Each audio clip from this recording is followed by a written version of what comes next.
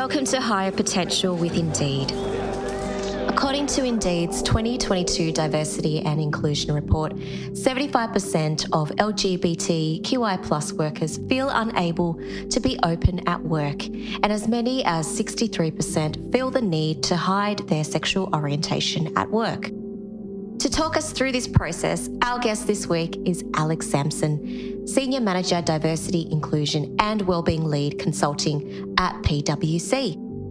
I think if you're looking for one piece of advice, one idea and just one way to make a workplace more inclusive for LGBTIQ+ people, then you're not understanding the fact that it needs to be lived and breathed in everyday behaviours.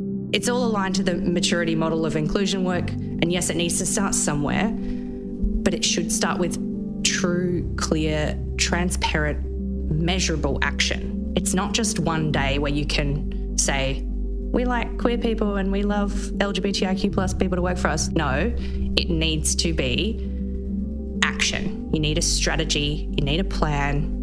Meaningful change requires work, investment, and it won't happen overnight.